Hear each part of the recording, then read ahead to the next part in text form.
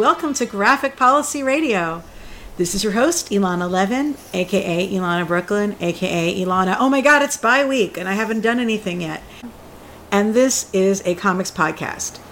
Usually, but there's just been so much groundbreaking, emotionally intelligent action, adventure, animation happening these days that we've been having a number of episodes about it. And today's is going to be all about She-Ra and the Princesses of Power, seasons 2 and 3.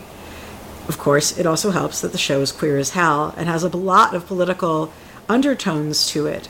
And we are excited to have the opportunity to dig into seasons 2 and 3 now. We've covered season 1 already. I encourage folks to give that episode a listen. It was pretty fabulous. And we're going to be doing spoilers for seasons 2 and 3. So if you don't know if you should watch She-Ra or not, maybe check out the beginning of our episode covering 1, and then watch the whole darn thing, and then join us now. And in fact, joining us again is one of my guests from the coverage we did on She-Ra season 1. That is Mey Rude. Mey is a queer, trans, and fat Latina living in LA, where she works as a trans consultant and a culture and entertainment writer for Out.com. She loves nerds, Judy Hopps, and talking about her feelings. Welcome back, Mey. Hi, thanks for having me. I'm happy to be back. Yay. And joining me to talk She-Ra for the first time, actually first time on the show period, is Samantha Puc. Samantha is an essayist and culture critic who frequently writes about LGBTQ and fat characters in fiction. She is the managing editor of The Beat, which is a comics website that I write for a lot as well, and is an awesome comics website. Samantha is also the co-creator and editor-in-chief of Fatventure Mag, an outdoor zine for fat folks who are into being active but not into toxic weight loss culture. She lives in Montana with her partner and cats, and that magazine sounds amazing. Welcome to the show. I'm super stoked to be here. Thanks for having me. Yeah. So I want to just jump in and talk to season 2 and 3. I really am regarding them as being one season because they're both so short. It felt more like the end of 2 was a mid-career high point, not mid-career, a mid-season high point. So I'm just going to be sort of speaking about it as a whole. But I can tell that there's tons of enthusiasm ongoing for the show, just as much, I think, as there was for season 1.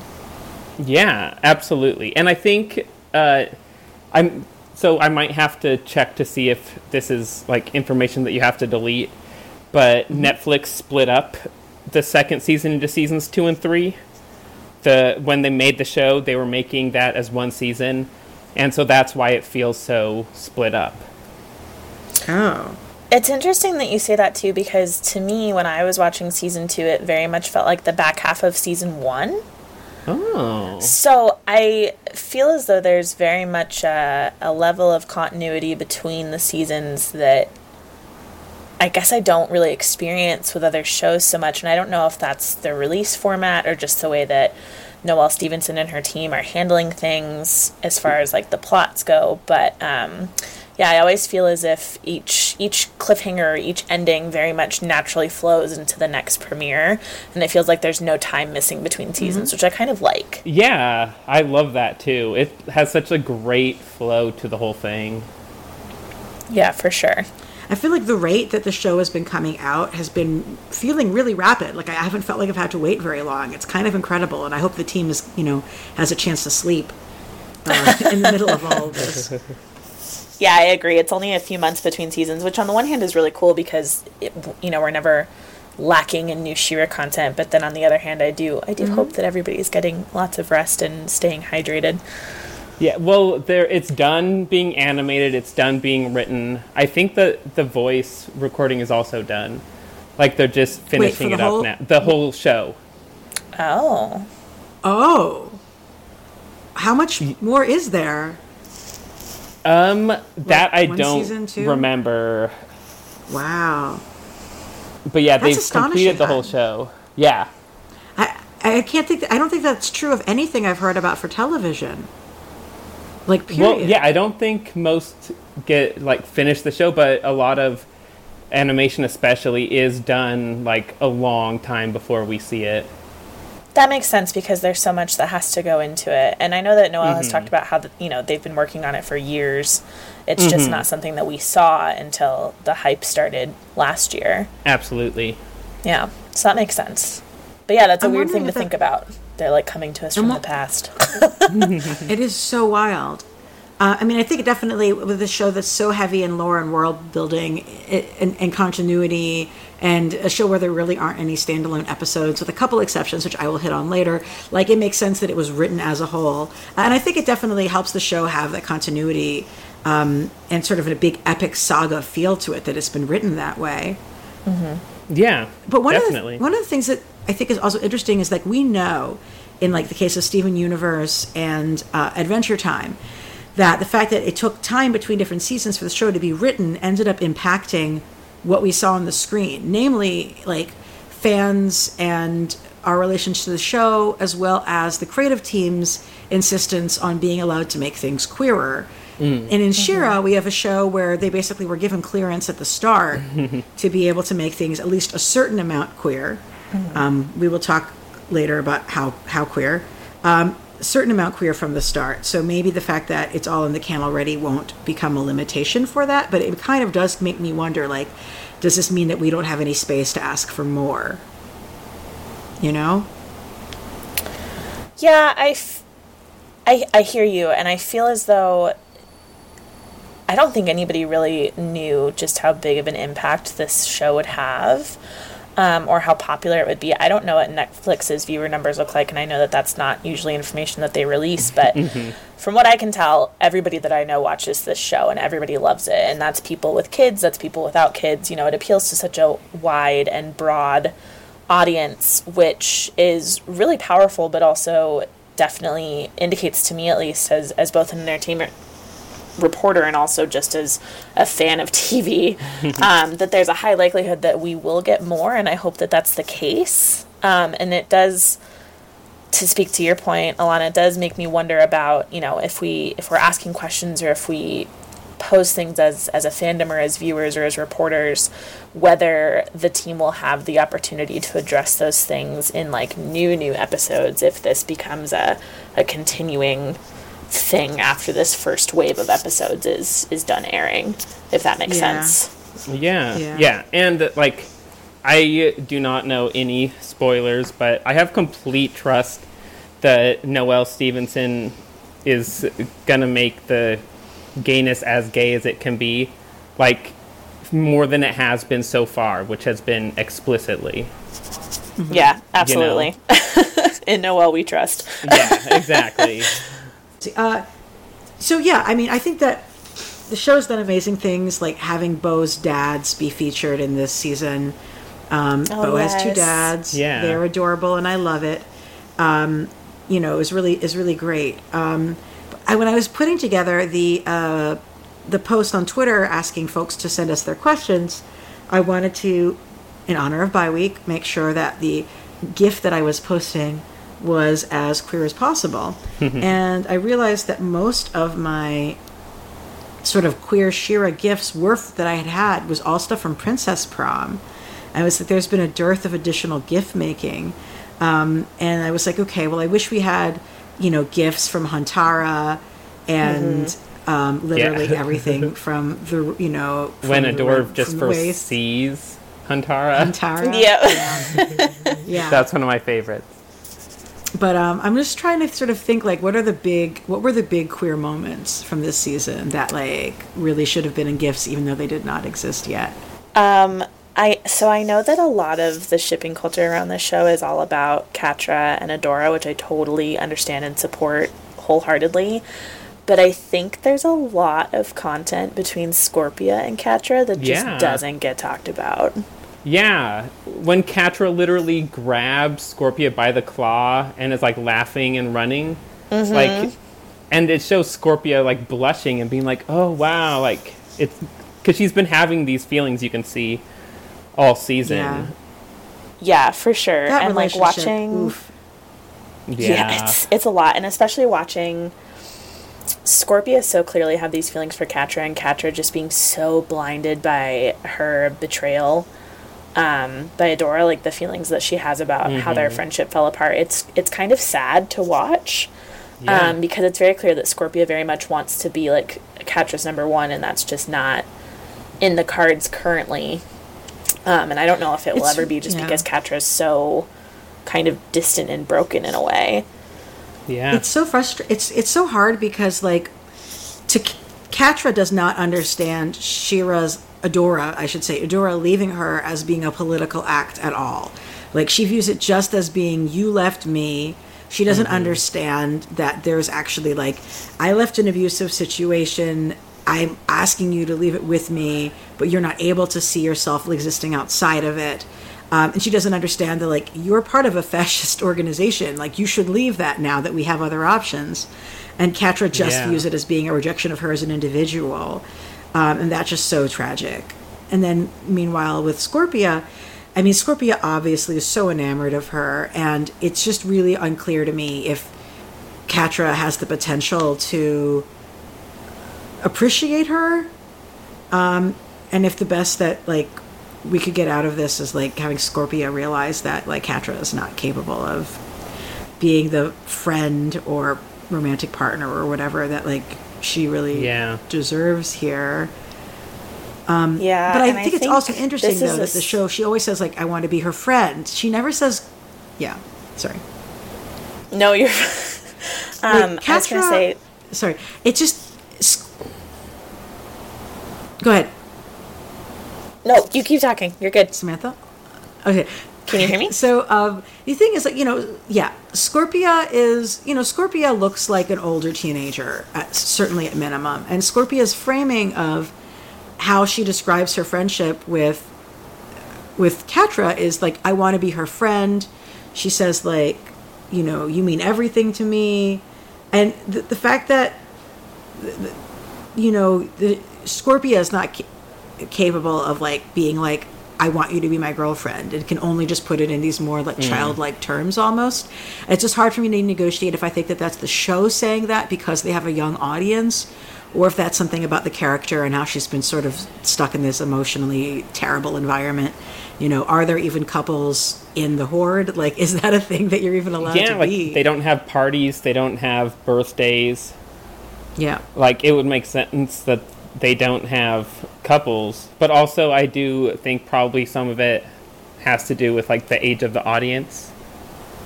Yeah. Yeah, I think that both of those things are relevant when talking about the Scorpia and Catra relationship, but I think this is a spoiler, but there's a moment in season 3 where Scorpia is very much like, hey, what if we just stayed here? Like you and me, what if we stayed in the Crimson Waste and we just like built a life here? And you can see that that's something that she really wants, whether it's in terms of, a friendship or a partnership, a romantic partnership or whatever. But Catra is just so focused on sort of getting back at the person who hurt her that it leaves Scorpia in this position of clearly wanting, that space for the two of them. And I think that moment, for me at least as an audience member, that seems like the moment when Scorpia realizes that she's never going to get what she wants from her relationship with Catra. And then that just continues as Catra sort of devolves into this, like, supremely evil being who's willing to literally destroy the world in order to get what she wants. And it's just so, so sad. Because I feel like Scorpia is trying really hard to, like, almost fix Catra and sort of heal her, and it just doesn't work. She literally swaddles Catra. Yeah. And, like, whispers to her, like, you're gonna be alright, we're both alright. And, but then, in the final episode, we see Catra threaten to knock out Scorpia, just like she did with Entrapta. Yeah. And then, like, there, like, you can really see, like, I think the complete, like, loss of hope on Scorpia's side.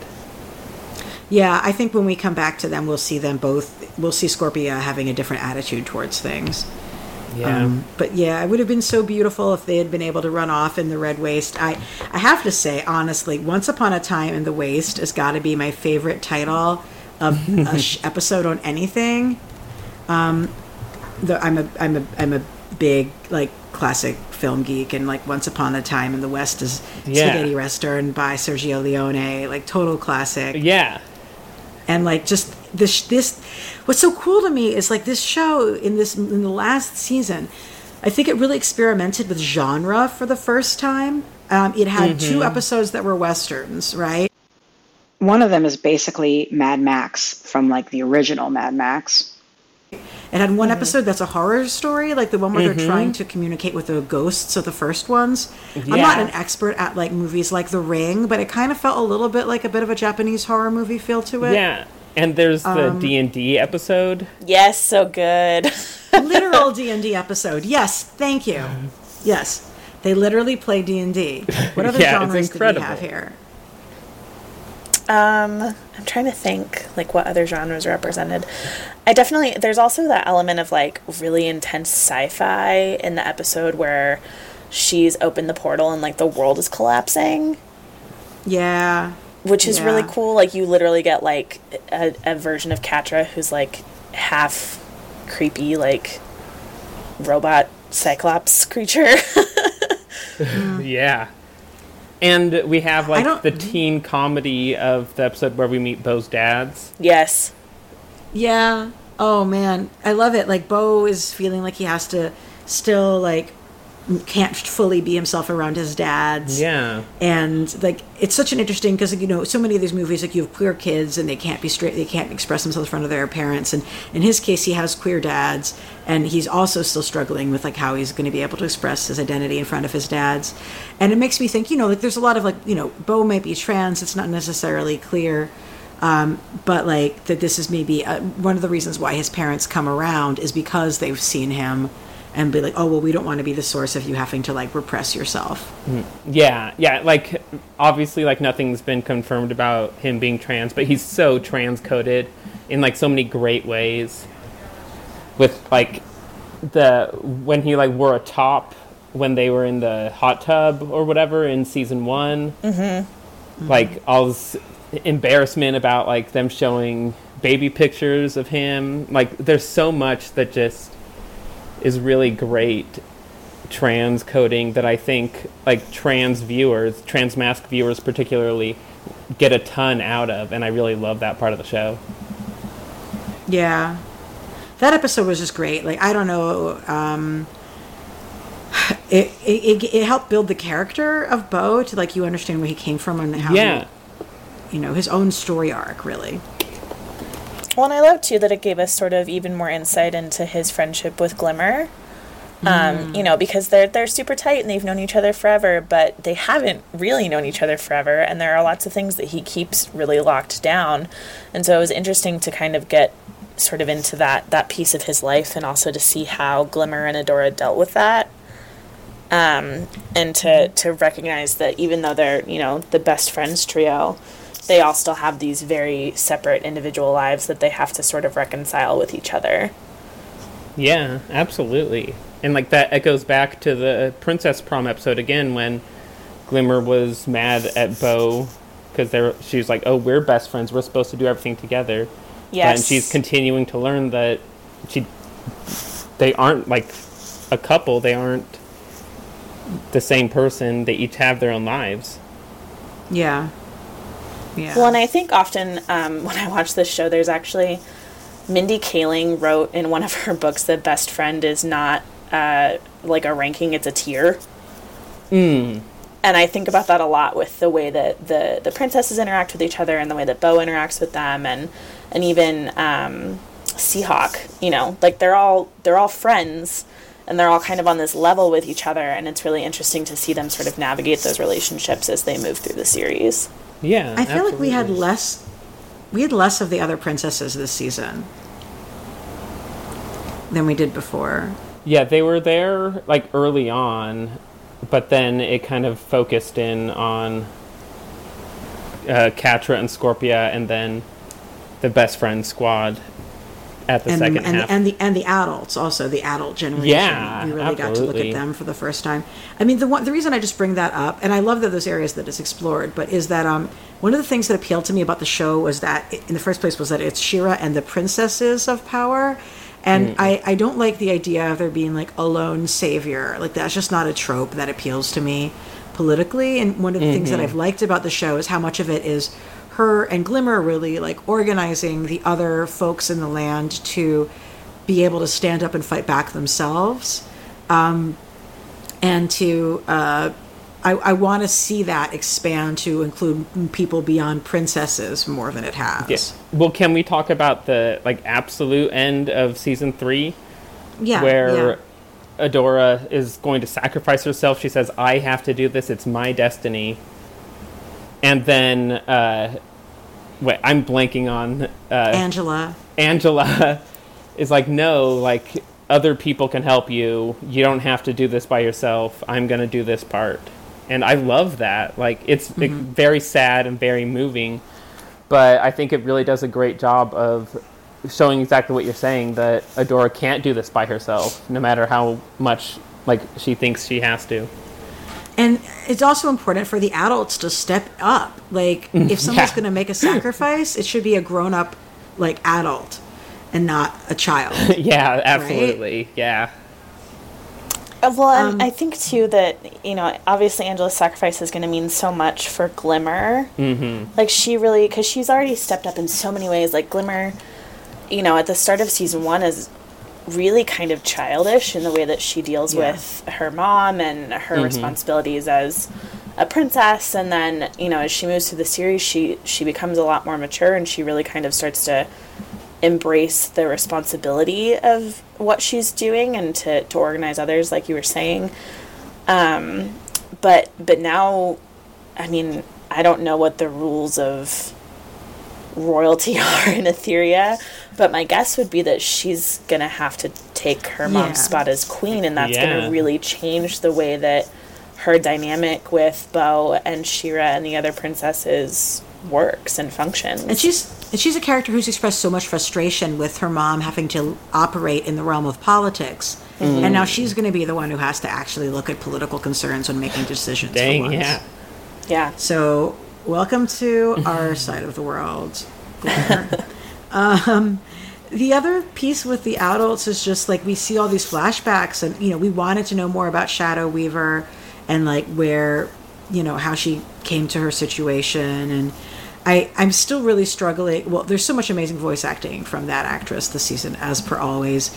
But Lorraine Toussaint. Mm-hmm. Yes, Lorraine Toussaint. Yeah, she's fabulous. I love her. But I'm still I don't know. I feel like we haven't fully reconciled the whole she becomes presumably, I guess, scarred or physically altered in some way because she becomes evil, and she's the only character who has a sort of mask where she's hiding her face and she's the evil one. It's still this. I believe that the show could do something to make that work and feel different, but it still hasn't gotten there yet. Yeah, I think because maybe because the whole show has already been written, they just have that conclusion reached later, and because we're in the middle of an already finished story, we just haven't seen that play out yet. That could be possible. Well, and she's not the only one who has physical deformities, because Hordak, his suit quite literally keeps him functioning. It's very Darth Vader-esque in that sense, but I do understand what you're saying about. He's evil, right? He's evil, so it's just, I don't know. I'm thinking about the symbolism of the fact that she was called Light Spinner back before she went bad, and then Shadow Weaver, and she's dark and she's evil. It's not the greatest look. Yeah. But I want to talk about Hordak, because this is the season where Hordak becomes a full-fledged character. Yes. I love the fact that it's revealed that he is a clone, that he's been sitting around there trying to make more clones of himself, that little, the Bamfs from X-Men, the little sprite-like version, that's totally a failed clone of him. Yeah. His, little pet that sits in his lap and he pets it, that is a failed clone of him. That's so wild. Terrible and wonderful. It's just terrible and wonderful. He's like, I have failed to clone myself. My cat is me. Good Lord. But what does it take to make Hordak sympathetic? So what does it take? It takes us being clear that he has physical disability, that he's struggling with, that he's experiencing pain, that being in this world that he's in is causing him pain, and that he has a bigger boss breathing over his shoulder, and that he has feelings of inferiority. So those are the things that it takes to make us feel sympathy for him. But he's still literally a fascist leader. I don't know. What do you guys think about Hordak? How should we feel about Hordak? What do you think about the direction that they're taking us with the character? Well, so before I get into anything else, since it's bi-week, I want to say that Hordak is like a daddy now. Like, he looks great in that new exoskeleton. Like, I don't know what they did, but he went from It's what like a Entrapta scary did monster guy to a sexy monster guy, and I'm loving that. Entrapta, it was her magic. Entrapta, she did it. She knows. She really did that on did. purpose. Yeah, she did. She's like, gotta make him look good. Well, they're friends now, so she has to help him. That's Oh, the right. thing. That's the other thing. That's the other thing that helps make him be a character who, like, suddenly we have some empathy towards, is he has a friend. Like, Entrapta, as much as she's a villain now, is still somebody who we like. We want her to see the light. We want good things to happen to her in the future. So her showing care for him makes the audience's relationship with him change as well. It's so hard for me to look at Entrapta as a villain because, like, the way she's coded, she just is so... She doesn't really have, like, those same attachments that we do to, like, morality. Like, her only real attachment is to science, and so she just wants to learn things, whether she's doing that with the Horde or whether she's doing it with the Princess Alliance. Like, it's so hard to read Entrapta as a villain, even a reluctant one, because I really think she's just kind of doing her own thing. Yeah, I think honestly that's something that is really cool about the show, that all of these villains. So there's Catra, who obviously tons of people in the fandom love Catra. Yes. Entrapta, Catra's amazing. Entrapta, who we also love and have a hard time seeing as a bad guy. Scorpia, who, like, is trying her hardest and just wants to impress Catra and is, like, doesn't really seem mean ever. No, never mean. And then even in this season, then Shadow Weaver, who is an abusive mom, is working with the good guys, and they're saying, even though she did these terrible things and we're not going to let her back in our lives in the same way, maybe she can, like, she's not a lost cause, maybe. I think that they might be doing a lot of that kind of messaging, which I really like, that people are redeemable and that reconciliation can be healthy, or at least forgiving and moving on, not necessarily letting the person back in your life, but letting go of that anger and letting go of that animosity. And I appreciate, too, that by, giving Shadow Weaver this background and by giving us more information about Hordak, there's never a sense that the villains are being, like, woobified, or that, like, we have to feel bad for them, or that we have to relate to them. They're still very much evil characters who are doing terrible things. And so it really kind of drives home the point that, like, people contain multitudes, which I think is really neat. Absolutely. And I really respect and appreciate the way that they're going about that, because as much as I love a villain, especially a good villain with, like, a really good origin story, I think that the way that people tend to take villains from large franchises especially and be like, oh, well, it's not his fault, like, he doesn't know any better, it's really irritating. Absolutely. And I'm really grateful that that's not something that's necessarily possible with the characters in She-Ra. I mean, I hope you're right, but I don't necessarily know that the people have responded that way, to be honest. I mean, like, I don't think, like, we periodically don't get to see as much of, like, the what is, like, Hordak's, like, colonial enterprise doing to people. Like, you see that, but it kind of fades in and out of focus. Having him have, like, this relationship with Entrapta, who we still like, but in part, also in part because we were introduced to her as our friend, right? I do think that there's this possibility that people will feel like, I don't know. I mean, I guess I'm not necessarily as optimistic as you are. Maybe is the conclusion. I guess because but it's less I about haven't the show seen it. and more about the fandom. Maybe Yeah, I haven't seen it, and so that's what makes me hopeful that I won't see it. But anything is possible. Also, I do think that it's hard to be optimistic because literally this is, like, new ground that we're talking about. Before Steven Universe, there haven't really been shows that were this, like, queer and this kind and this complicated in children's animation.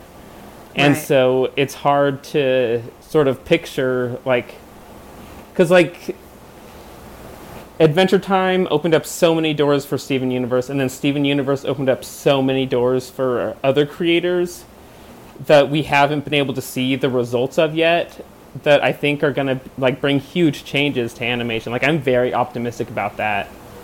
Yeah. Like, Steven Universe was able to do such amazing things and is wildly, supremely successful in doing those, like, having like a gay wedding episode. Yeah. And having a character who is non-binary and intersex.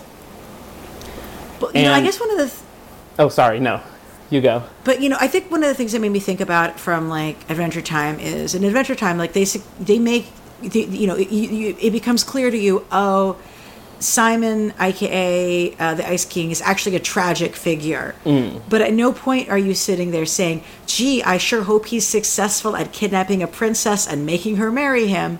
Like, you're able to have sympathy for him as a mentally ill, you know, person, as someone basically with Alzheimer's, you know, and without making you want him to have his goals. And I think that's sort of how you should be, like, trying, but that's what the goal should be for this kind of thing. It's like, you can feel their pain but not want them to take over the fucking world and kill everybody. Like, you need to find something else that will make you happy, like, other than conquering. For sure. So let's talk about everybody's favorite new character, who is obviously Huntara.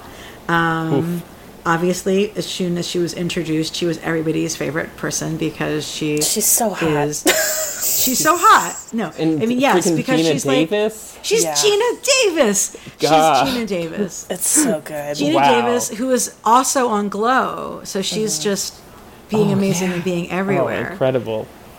I love her. So, like, it's great to have this, like, another amazing, like, butch woman character on a kid's cartoon. Yeah. And, like, she's a large person. She's mighty. And everybody is instantly like, wow, that's just super magnetic. She's really the coolest, to her. hottest, most awesome person in that bar. And she's a big, like 6 foot tall woman with broad shoulders and big muscles. And, like, an absolute butch. Like, she's incredible. She's, like, so wonderfully queer in a very queer way, where you can tell, like, she was designed by queer creators and not, like, straight creators. Yeah, absolutely. Trying to guess what a gay person looks like. Oh, that's so true. Like, they were like, oh, this is the kind of, like, dreamboat that we dream about. And that's Huntara. Yeah, that's her. She's it. And she has her awkward girlfriend situation, even, who's sort of, it's like, her lackey is her girlfriend. I'm sorry, that's just a fact. I think you're correct. So, you know, I'm not saying Huntara, that she's the best person and is in a truly equal relationship with her partner. Like, but you know, she's a complicated character, right? Like, she leads them on this goose chase, basically, and just wants to maintain her control. But she's certainly not evil. She's just trying to survive in a really harsh environment. Yeah. And I love the whole idea of, like, no one can survive on the wastes, except people do. So it's this idea that, like, the fascist system doesn't believe that it's possible to exist, like, outside of their order or against the people who they're fighting against. But, like, actually, no, people have opted out of that. Yeah, they're like, on the margins, and they're living. Well, and it's like, I feel like there's a lot of that in this world. There's Beast Island that we keep hearing about, that we have no idea really how terrible it is or not. Like, it based on the Horde's description and, like, the good guys' description of the Red Waste and the Whispering Woods. Like, Bo lives in the Whispering Woods. That's where his family lives. And early on, they were like, oh, it's this, like, spooky woods place. And then, like, oh, there are ghosts here, but then it turns out not to be ghosts. So, like, I feel like all of these characters have such a small, misinformed worldview about the whole planet. You know, there's, like, it's a very strange thing, because they're so, like, small, but then they have, like, weird technology and, like, pretty complex cultures. Yeah. But it seems like these are very small cultures also. Well, and I mean, we learned in season 3 that the Etheria basically like a baby planet, you know? Yeah. Which is really fascinating. We also learned that Adora is literally like an alien. Yeah, right? If we can just talk about that for a minute, because that was... But that was not a surprise. It wasn't a surprise, but it was also like, okay, they're actually going to do this. You know what I mean? Because I wasn't sure if that was really going to be the story that they told. And they're just... Every time I think that She-Ra is not going to go where I think it will go, it does. Yeah. Which is really, really cool to see, and it's really, really refreshing, and I love it. Absolutely, yeah. But I think the revelation that she's, comes from another dimension and came through a portal, it's like obvious, right? But I think that's okay, because that means it made sense. It does make me sort of question the whole idea of like being born with special powers, or you have to be different in order to do that. And it's one of the reasons why Bo is such an important character, is because he doesn't have powers. He's just choosing to do this because he cares about freedom and wants to do the right thing. Yes, and he's not relegated to like the nice guy role. Mm-hmm. Because Xander was like that on Buffy. He didn't have any powers, and then he was like the nice guy, and it was the worst thing. Like, I constantly just wanted to slap Xander. I mean, Xander had a lot of other problems, I think, that were just terrible. So many reasons to slap him. Yes, this is true. But, like, I don't have that experience with Bo, so he doesn't embody that trope, which I really appreciate. Yeah. Yeah, Bo is fabulous. So, I don't know. I mean, She-Ra is literally a magical princess from another world. I think that, like, her questioning whether or not she had any choice in her destiny, and Light Hope being like, well, no, you have no choice, was a really powerful moment. And I think Light Hope is wrong, but that's something that she's going to overcome in the story. I think at the end, when we saw Angela make that sacrifice, that was a part of Adora realizing that maybe her destiny isn't so forced upon her and clear-cut and solid. Yeah, I would agree. This season was really intense. Like, this season moved really fast. So much happened. So much happened. And it was all so, like, emotionally resonant. Like, normally when I watch She-Ra, I watch it kind of all in one fell swoop, and I get really, really into it. Mm-hmm. And with season 3, I really had to kind of take some time and process things that were happening, more so than in previous seasons. What was the thing that you felt like got under your skin the most? Honestly, Scorpia's whole arc. Because I relate to Scorpia on a lot of levels, and it just breaks my heart to watch her just constantly walking into these situations where she is going to get hurt, and I think she knows she's going to get hurt, but she almost like can't help herself.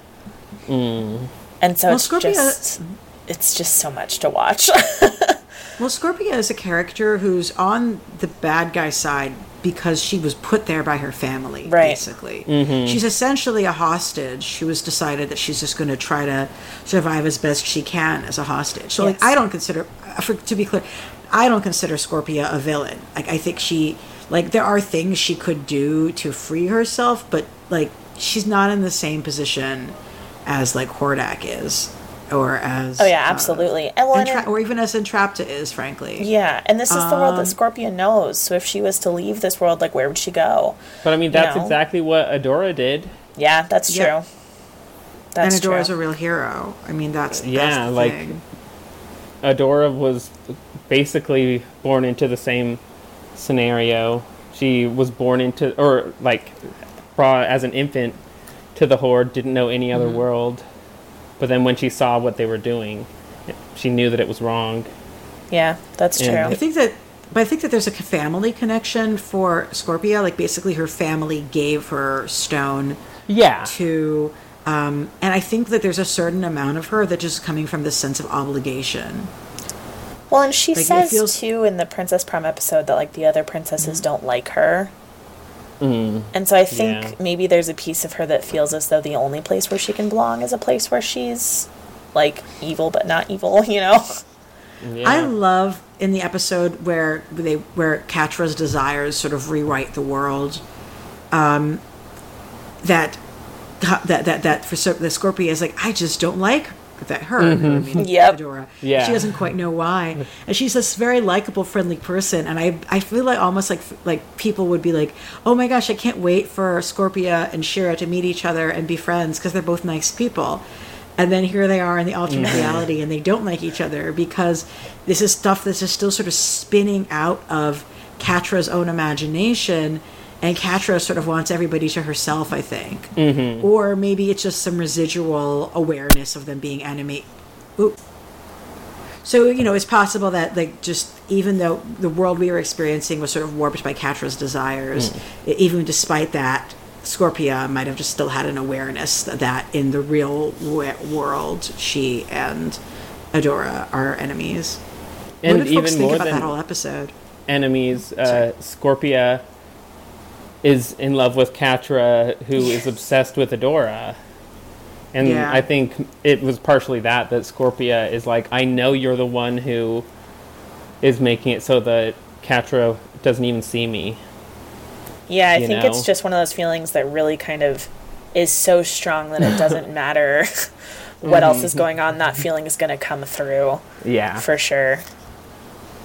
What did folks think of that episode? I'm obsessed with, like, half robot Catra. That whole sequence is just so terrifying. And the fact that Adora is, like, racing against time to save the world, but she doesn't quite realize it. Like, there are a lot of very well-timed and well-placed pieces in that episode that are genuinely frightening, which I think is very, very cool, especially for a show that's, it's aimed at kids, and I don't think that it's inappropriate for kids by any stretch, but it's a little scary. yeah, it definitely, I don't think it's inappropriate at all, but I think it just challenges kids in a lot of great ways. Yeah, I would agree, for sure. But looking at the world, I guess it's rewritten, and you have, King Micah is back. You have Glimmer sort of being able to be more childlike again. You have the Horde operating as she thinks it's supposed to, and being triumphant. Like, I mean, what do we think it says about her worldview? And were we just seeing the world as Catra wanted it to be? Was she completely rewriting it, or was it almost like an alternate version of the world? I think it's kind of like It's a Wonderful Life thing where, like, what if Adora had never left, and then extrapolated from that? Yeah, I would agree. It feels like Catra trying desperately to make all the pieces of what she wants work together. And they clearly do not. Hold on one second. Tommen, stop it. Get down. Okay. Aww. I'm sorry. But yeah, I feel like Catra's trying to put all these pieces together of, what does Catra's ideal world look like? Catra's ideal world is where Adora never left and the Horde is successful and she's not treated like garbage and everything, fits together. But that's unfortunately not how things work. And also, it's just a really naive, in a lot of ways, view of the world. And that's why a lot of things don't work. Like, Catra doesn't want to have, like, emotional resolution and heal from trauma. She just wants things to go back to how they were, where she could pretend that they were perfect. Right. And because they keep on saying, like, everyone's saying everything is perfect. And it's obviously not. People are disappearing. Areas are disappearing. Right. I think it's actually a great example of masking.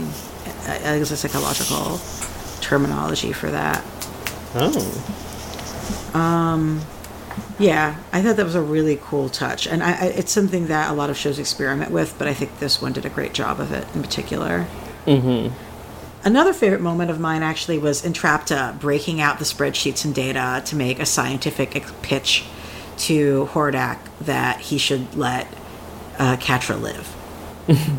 She's like, well, the data shows, like, she knows how to speak to him as like a scientist and to manipulate that. And it was such a great way of sort of showing, like, her character's priorities and her ability to understand his character's priorities. Yeah, she... And then... Oh, sorry. She really can talk to him and work with him in a way that no one else can. Well, there hasn't really been other scientists of that nature, right? Yeah. Like in the story, or that he's encountered. But yeah, like really knowing how to speak to somebody, it's not really necessarily to manipulate, but like to get to speak to them in the language that they understand. Mm-hmm. And then despite that, you have Catra being like, I'm still going to assume that we're operating in a pure form of aggression and just say, fuck you to you. Mm-hmm. And, you know, almost tossing Entrapta's work out the window, as it were, because she doesn't know how to do things other than the straight up opposition. And she doesn't know how to do things other than chase Adora. That's all she can do. It's her only focus. Yeah. She's so tunnel visioned. Mm-hmm. Yeah. She gets sent to this place to do this place to do this thing, that place to do that thing, and every time she's just like, okay, I'm going to catch Adora. Yeah. Well, and what's interesting about that, too, is that it comes from both a place of, like, yes, they're childhood friends, and they have this deep connection, and, you know, Catra's in love with Adora and vice versa, but then also Catra's deeply jealous of Adora, not just within the Horde, but also, you know, Adora has this great new life with these great new friends, and now she's a princess, and she turns into a giant lady with a big sword, you know what I mean? Like, there's so much focus on Catra taking that sword from Adora at multiple points throughout the series that it's just like, the symbolism is incredible, but you know, there are so many layers to her being so deeply obsessed with what Adora's doing and how she can kind of foil Adora's plans. Sorry, I was going to say, I feel like if Catra could just focus on something other than Adora, she would maybe be more successful. Yeah, absolutely. And it's more on the jealousy. She's also jealous that Adora seems to be like a chosen one. She's like, you got to be Force Captain. Shadow Weaver treats you better than me, and now you get to have these superpowers and you get to be this hero, and then you just leave me behind. Like, why don't I ever get the special things? Yeah, absolutely. Why don't I get to be the special one? Which is legit, you know? Yeah. But it's also so good to see her just flourishing in the Crimson Waste, like beating up Tongue Lasher, becoming head of a gang, like wearing an awesome jacket. Wearing an awesome jacket. And she gets one for Scorpia, too. They have matching jackets. Which also, again, that's such a great, like, queer characters made by queer creators moment, where we have Catra with this leather jacket and Scorpia with this, like, sleeveless denim vest. Yeah. And they're just looking awesome, and so, like, those are visual cues that young queer people pick up on. Absolutely. You know? Yeah. And, like, people look at that and they're like, oh, I should get a leather jacket, and then you become a leather jacket queer. Or you become a denim vest queer, you know? And I love These that are the about options. the show. Yeah.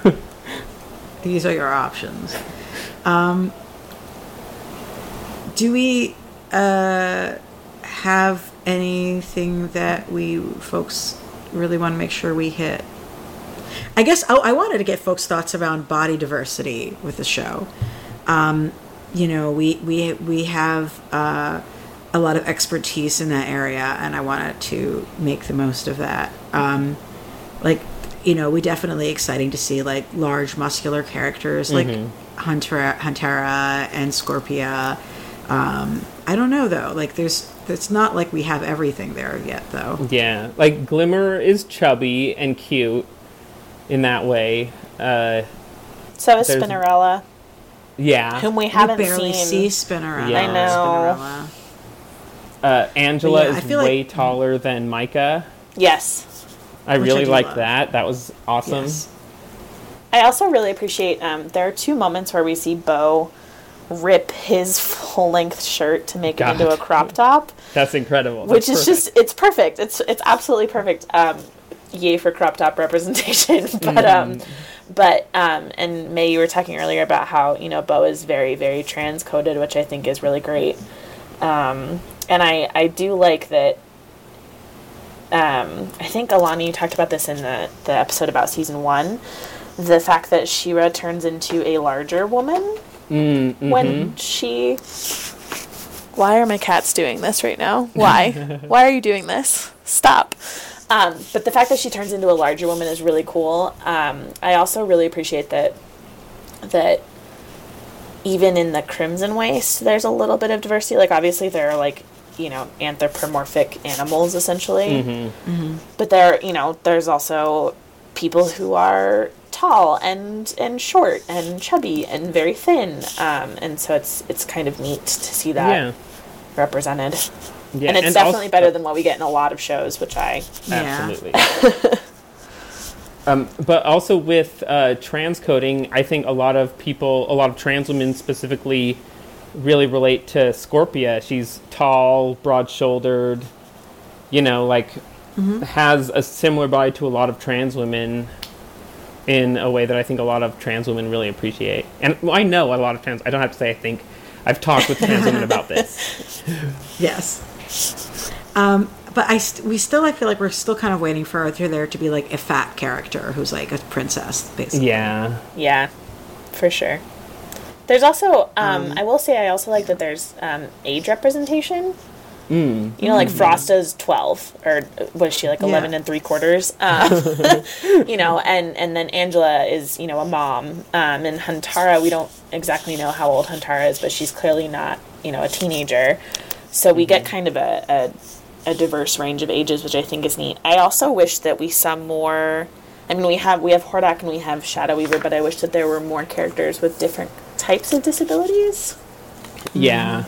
Yeah, I mean, I think that's always a goal, but just animation and TV as a whole medium haven't really hit yet, For sure. But this really was the season where we finally got more adults having adult conversations with each other. You got to see them interacting. I agree. There was a little bit less focus on like what the kids were doing. Yeah. Oh, and I want to talk more about Beau's dads. Yes. That was such a great episode, and to see these two dads being so corny and so cheesy in the way that dads are, but towards each other, was such a great representation of a queer family in a children's show, and they weren't just there in one scene. They were there for a while, and we learned a lot about them, and we got to see them talking to each other and interacting and flirting with each other, and that's amazing. Yeah, I agree. That was a really excellent episode.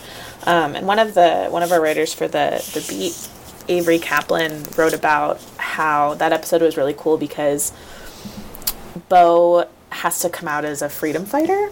And so even though he's in this really great, really loving family that's very queer and that you don't really see on television in any form, but especially in, kids media.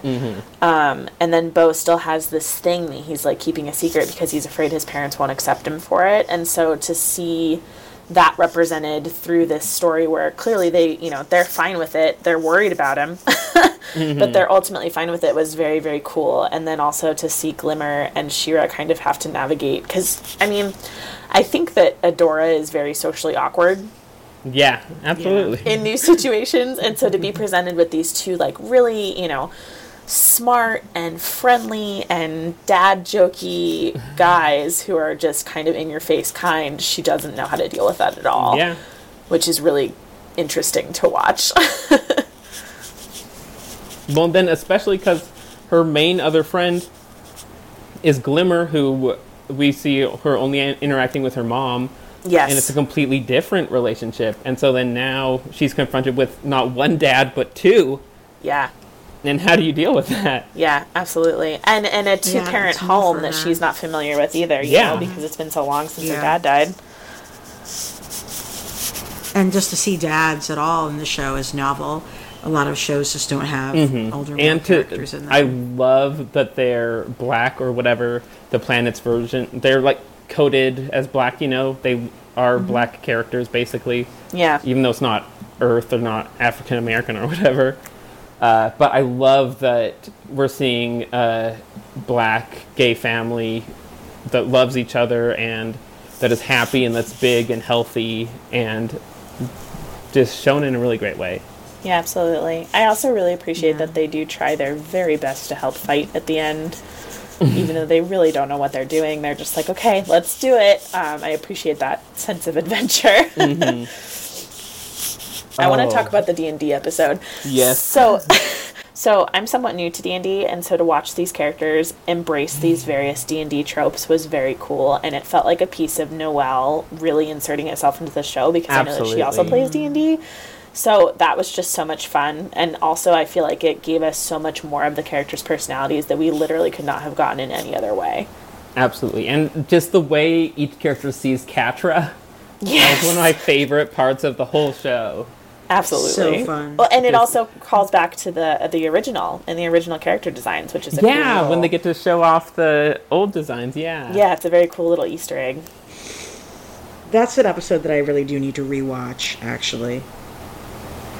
That's where I need to go. It's so good. And then simultaneously, while they're doing all that planning, you see Scorpia trying so hard to, like, be the perfect fill-in and do everything that Catra wants her to do so that she can get Catra's affection. And yet again, she's foiled by Adora. Mm-hmm. So, yeah, it's very, very good. I also think that my favorite thing about that entire episode is Mermista, because she just doesn't care. Like, she has no concern. She's like, I'm Sira. Uh-huh. And that's her whole thing. She has no compunction about whether or not it's practical or whether it makes sense. And everybody else has these things that kind of make sense for them. And she's like, no, I'm just going to be this. And it's just going to be fine. Which I think is excellent. Do you have a favorite Catra from that episode? Honestly, I really love Glimmer's version of Catra. The, like, femme fatale. Yes. And I also love that, like, in her mind's eye, Glimmer sees herself as this, like, super badass, like, you know, noir freedom fighter who's just, like, kicking ass. I think Catra calls her, like, arch rival. Yes. Not Adora. No. Yeah. No, I think that's great. It definitely gives you insight into sort of how the characters think, which we don't get a lot of because so much of the show is through Adora's point of view. Yeah. And so it's a very unique way to do that, and I really appreciate every element of it. I think it's wonderful. Yeah, I loved Bo's Catra, just with the constant cat puns. Oh, yes. Like, she made a pun out of purr, like, 6 times. Yeah, just constant purring. Constant purring. I love it. It's so good. And then she turns into a monster cat. Yeah. You know, logically. Of course. Well, and then, of course, when they go into the actual fight, the fact that they all are like, we're going to embody these these caricatures that we made of ourselves to the best of our ability. Yeah. And it works. It's a little goofy, but it works. Yeah, and it very much feels like a real D&D session, which I think is awesome. Yeah. Absolutely. And hopefully it gives some kids an opportunity to find out about the game who might not know about it otherwise. Yeah, for sure. Definitely. For sure. Well, I know that this year there was also that April Fool's prank that they were making a She-Ra tabletop game, and everybody was super bummed when it was an April Fool's prank. God damn it. Well, maybe they'll do it for real now. Yeah, right? Yeah. I would play it. I would play it every day. Absolutely. So. Well, if folks have any predictions you want to make for where the show's going next, now's the time to share them.